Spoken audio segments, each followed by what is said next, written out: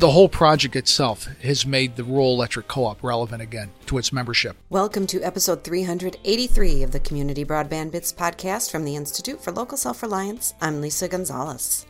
While Christopher was at the Broadband Community's Economic Development Forum in Alexandria, Virginia last October, he interviewed several people for the podcast, including this week's guest, Craig Ecker from the Tri-County Rural Electric Cooperative in Pennsylvania.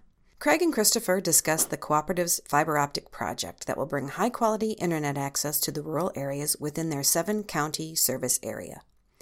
Located in the north-central region of the state and in the Appalachians, large internet access providers have been hesitant to deploy there due to lack of population density and the challenges in a rugged geography. Craig talks about some of the reasons why the co-op chose to invest in the project, the main impetus being the wishes of cooperative members. He discusses the creative approach they took to find out members' wishes. Christopher and Craig also touch on the co-op's partnerships with established municipal network Chattanooga EPB and with cable companies that serve in the area. There are benefits that go beyond connectivity, and as an electric guy, Craig is sure to point those out. Now here's Craig Ecker from Pennsylvania's Tri-County Rural Electric Cooperative. Welcome to another episode of the Community Broadband Bits podcast. Another live edition, this one also from Alexandria, as we're here at the Broadband Communities event talking about economic development. I just pulled Craig Ecker, the president of Tri-County Electric in my home state of Pennsylvania. Welcome to the show. Thanks, Chris. Really enjoy being here. You were just on a panel with some other rural electric cooperatives, and it was a wonderful discussion. We'll capture some of that here. You came across my radar because of this ambitious project that you're doing. Can you start off by just describing where you are in Pennsylvania and what you're working on regarding fiber? Chris, we're in north central Pennsylvania, close to the New York border. We cover about 5,000 square miles, 7 counties we're in. It's a beautiful area of Pennsylvania. The Grand Canyon of Pennsylvania is there. We call it the Wilds of Pennsylvania. It's a beautiful area, but it is very rural, and we have low density, about 6 customers per mile. About 4 years ago, we started embarking on looking at running fiber to the home. Because there is a lack of high-speed broadband in our region. And so, typical speeds run around 2 meg. And so with today's technology, that's a pretty tough sell when you're trying to operate equipment. It's about a 2,800-mile fiber build to the home. We'll be serving most of our membership and some of the folks outside of our territory also. So we're excited about it. We're breaking ground. We're stringing fiber in 2 weeks. So we're excited to be able to bring this to our membership. Excellent. So you're about to start turning people on for some beta testing type of stuff? We will be turning on some folks. We call them friendlies. Okay. Where we basically say, hey, here's our service. It's free. We just want to test it out. We'll probably do about 50 friendlies. But overall, over a 5-year period, we'll probably end up with about 10,000 customers, maybe more than that. But right now we're looking at about 10,000. So let me ask you how we got this started. I'd love if you just tell us a little bit about the challenges you had with engagement, how you resolved those, and that helped to lead to this mandate for doing broadband work. Well, Chris, I'll be the first one to say I wasn't probably the first one out of the box that said, hey, let's do this. I'm an electric and a gas guy, not a telecommunications guy. Mm-hmm. Although I will say I was getting a lot of requests out of my own staff, the engineering department, because we have 26 substations. We're putting intelligent equipment out in the electric system so we can improve our reliability. The trouble is we just didn't have good communication to those substations, let alone devices downstream from those substations. So this was coming on our radar screen, and I was being asked that maybe we should pursue this. What really drove the decision is the input from our membership, the electric membership, asking us to do something with broadband like what we did with electric back in the 30s. So we started issuing surveys, and surprisingly, it was like an 80% response rate on, yes, we want you to do this. Mm-hmm. So we made it a strategic initiative. We started looking at it from a financial standpoint. Chris, I understand why the incumbents don't do this. It's very ugly once you get out in that rural area. So we have a pretty risk-averse board, and they said, figure out a way we can do it, because we had been through different acquisitions in the past where we expanded our footprint with other electric utilities and gas companies. And so we did. And it was a good story to tell. Legislatively, it was a great story to tell. Pennsylvania stepped up to the plate, and we secured $17.1 million from PennDOT to help expand the network. We ended up with $1.5 million in a state grant. We ended up very successful in the CAF auction with $33 million. Mm-hmm. And just recently, we received an Appalachian Regional Commission grant for $2.5 million, which actually is making this work. Because from a financial standpoint, it was really ugly. Mm-hmm. But now, moving forward, financially, it's very feasible. We're excited about it. When you say that, are you at a state at which you now have all the funding committed that you would need to go everywhere? Or that No. You have a sense of you have enough to get a good start and you have a sense that you'll be able to find the additional funding you'll need in the future to finish it off? We have enough to take enough risk off the table for the cooperative. Mm-hmm. It's a 2,800-mile build. It's about an $80 million project. So we definitely have enough that makes it takes enough business risk off the table. Obviously, we'll be looking for additional grant funding, but this gives us the ability to put this project on a fast track of 500 miles a year. Without that grant funding, it would have been impossible. Mm-hmm. To even get going in the first piece, we needed about $25 million.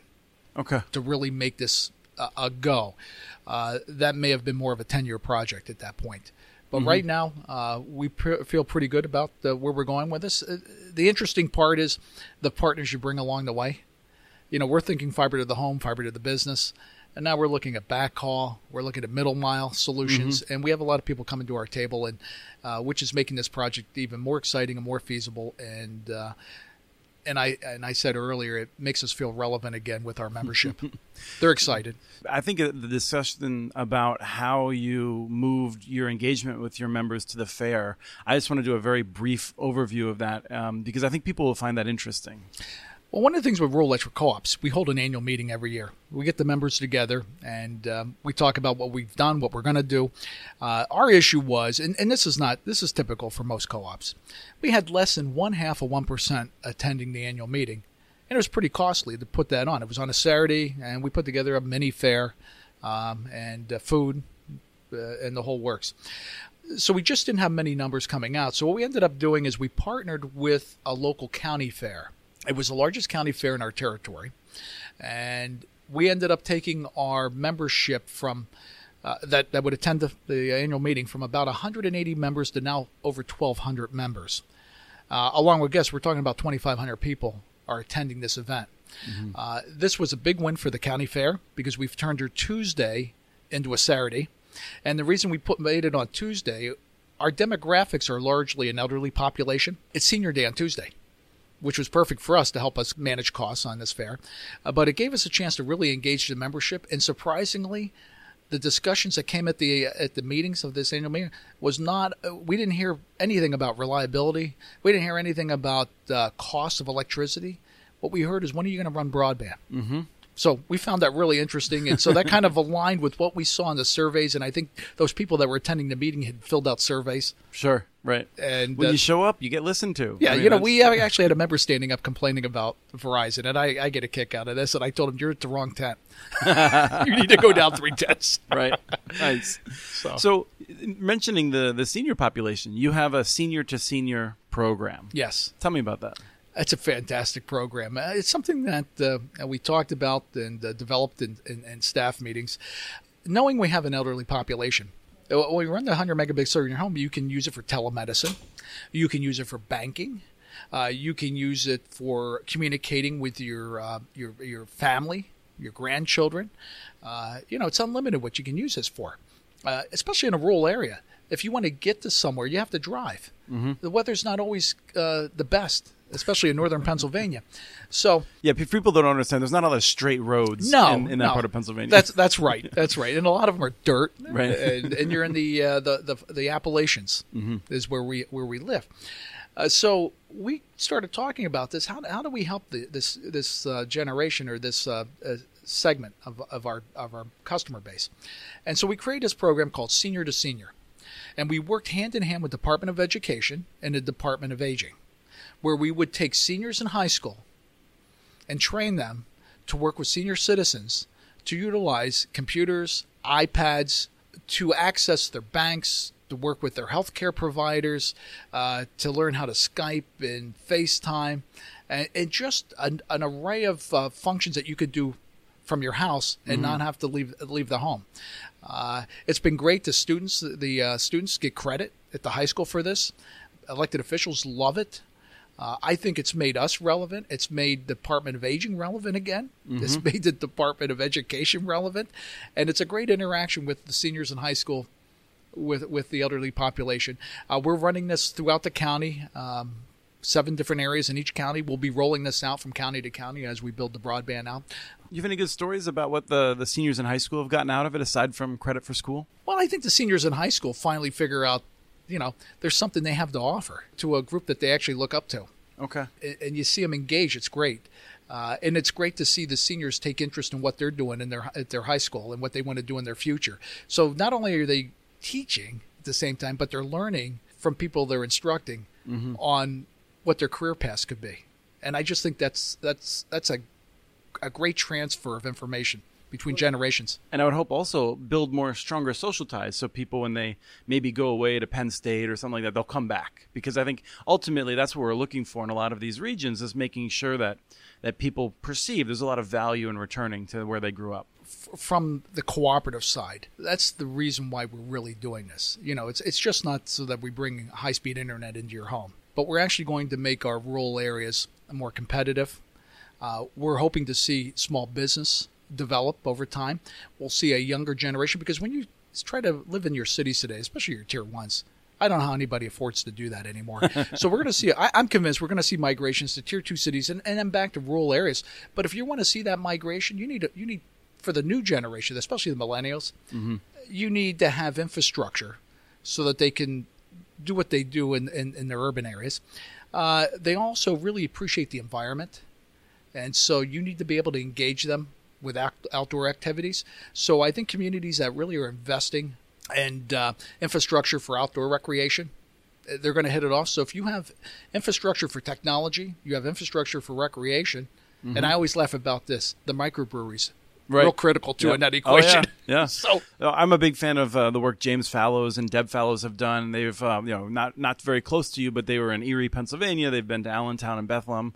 They write a lot about how breweries are an important part of a sign that a community is on the upswing rather than the downswing. I agree. It's a place to socialize. It's a great to discuss current events. Right.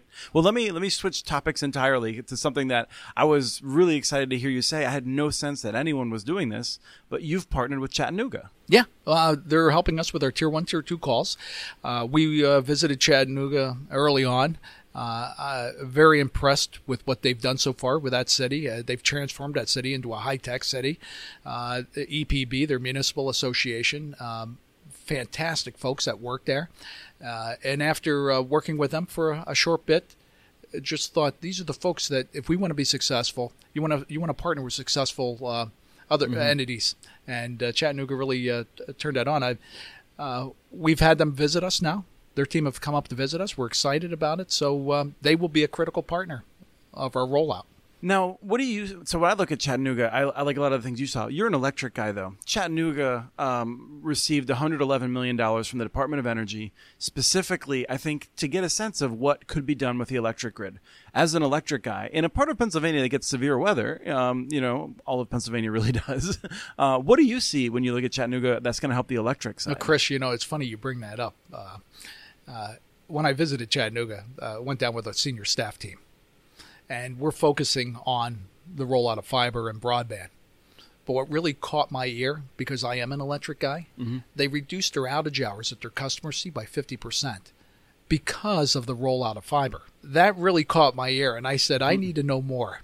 And so where that led is because they had the fiber rollout, they were able to put smart devices in their substations, downstream of their substations.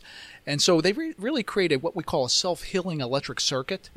So even though they still have the same number of outages per year, and I'm sure they've cut those down too, but I mean, they still have a high number of those, like we all do. Right, they've had a rash of tornadoes. Right. Yeah. But they've also been able to cut the time in half of what their customers see as far as a power outage.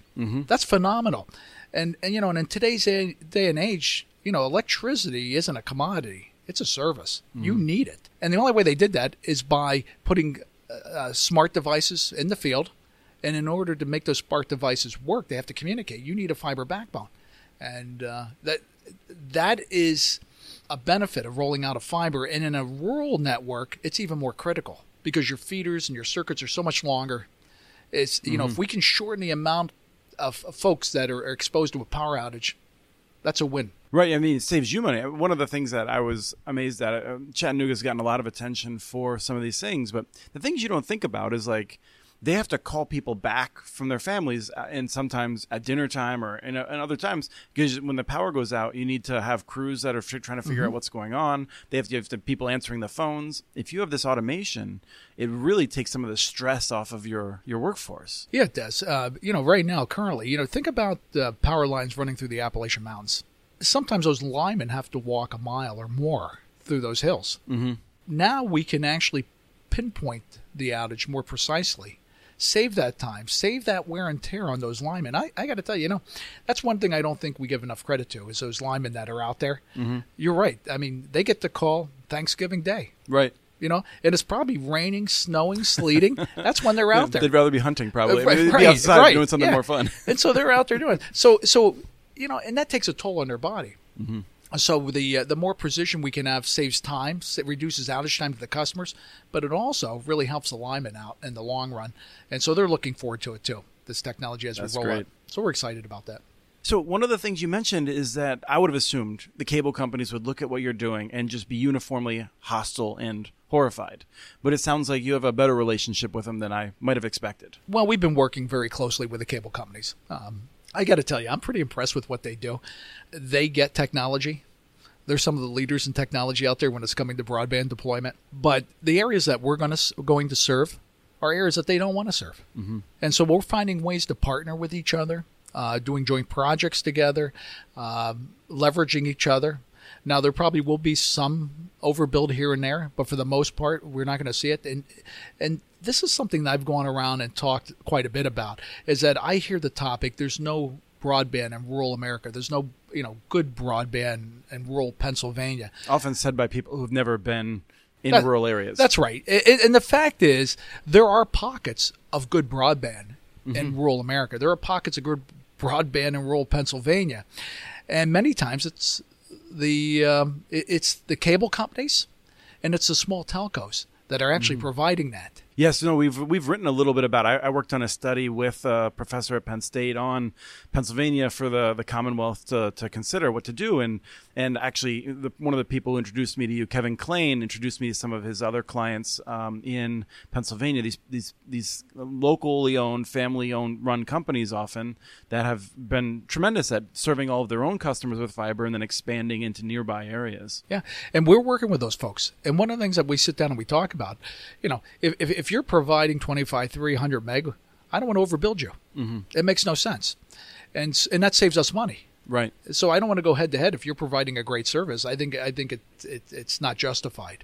So we do see those pockets. So if you take a look at our build on a map, you'll see we're building all around those pockets. Okay. Although we are doing joint projects with those folks sharing fibers. So I think it's a win-win. It is amazing when I hear there's no broadband in rural America because there are pockets of good broadband. No, that's one of the things that we've done is we've looked at it. For the example that I often use because it's so striking is 70% of North Dakota by land mass has fiber to the home available. The best broadband in North Dakota is not in Fargo or Grand Forks, where the people, like the majority dense population is. It's where 60% of it is actually rural telephone co-ops, 10% of it is independent companies. But there's a lot of investment. Like half of South Dakota has fiber to the home.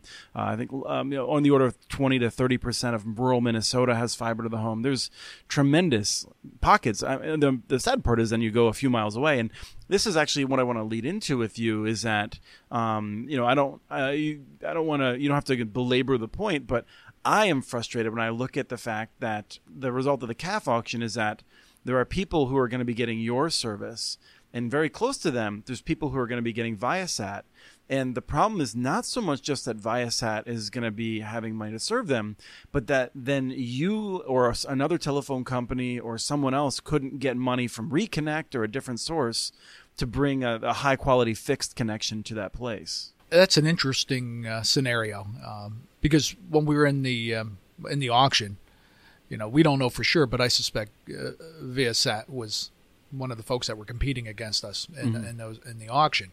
We're not even sure yet how Viasat's going to fulfill their obligations under CAF. I mean, that's yet to be seen. Yeah, I mean, that's a scenario that can play out. That in the next auction that would come along, if some of those census block groups would come back up, we may want to go after those. Right. But now we won't. That's a dilemma that I think it's a policy issue that FCC needs to really work on. Right. I know NRECA is definitely focused on this, and many rural broadband advocates are focused on it because I don't even see it as a criticism of Viasat so much as it's a program in which, if it's going to take you 3 or 4 years to build there, then it's really great that they have a Viasat option. That's right. But it shouldn't make it less likely that you're able to build there. That's right. But without economic support, it's going to be very, very difficult, is what we're finding. Because I've said we're 6 customers per mile, not even 6 customers per mile density. That's a tough model when you take a look at the revenue that'll come back per mile on that build. Right, and 6 people per mile or 6 potential customers per mile isn't as bad in Minnesota, where it's a lot easier to just throw a plow in and get fiber in. But that's right. You have those pesky mountains. The mountains, the trees, rock. The terrain. And most of it's 95% is going to be overhead and utilize infrastructure that we have. It's a tough build. But yeah, it's a good dilemma you bring up. Is there anything else that we should talk about before we move on? I've wanted to have this interview for a while, so I'm really glad you came to this event and we had a chance to catch up. I'm glad too, Chris. I think this has been good. I'm just to throw out to your listeners that the whole project itself has made the rural electric co-op relevant again to its membership. Not that we'll ever feel what it was like back in the 30s, but I think we're close. And it's great when your members are yelling out, excited about the build. On the other hand, it's probably something a large company would love to have. It's meeting their expectations because everybody wants it now. So we've been very surgical in our marketing on how we publicize it. But the reality is we have 2,800 miles. Actually, we have about 3,300 miles of power lines. We cover about 5,000 square miles of territory. You just don't build this overnight. That's right. And meeting that expectation is really the toughest thing to do. But I always ask myself, well, I bet Verizon would love that issue. Right. To have that. Yeah. So that we just go to work. Yeah. So. Great. Well, thank you so much. You're welcome, Chris. That was Christopher with Craig Ecker from Pennsylvania's Tri-County Rural Electric Cooperative. We have transcripts for this and other podcasts available at muninetworks.org/broadbandbits. Email us at podcast@muninetworks.org with your ideas for the show. Follow Chris on Twitter. His handle is @CommunityNets. Follow muninetworks.org stories on Twitter. The handle is @muninetworks. Subscribe to this podcast and the other podcasts from ILSR, Building Local Power, and the Local Energy Rules podcast. You can access them anywhere you get your podcasts. You can catch the latest important research from all of our initiatives if you subscribe to our monthly newsletter at ilsr.org. While you're there, please take a moment to donate. Your support in any amount helps keep us going. Thank you to Arnie Huseby for the song Warm Duck Shuffle, licensed through Creative Commons. And thank you for listening to episode 383 of the Community Broadband Bits podcast.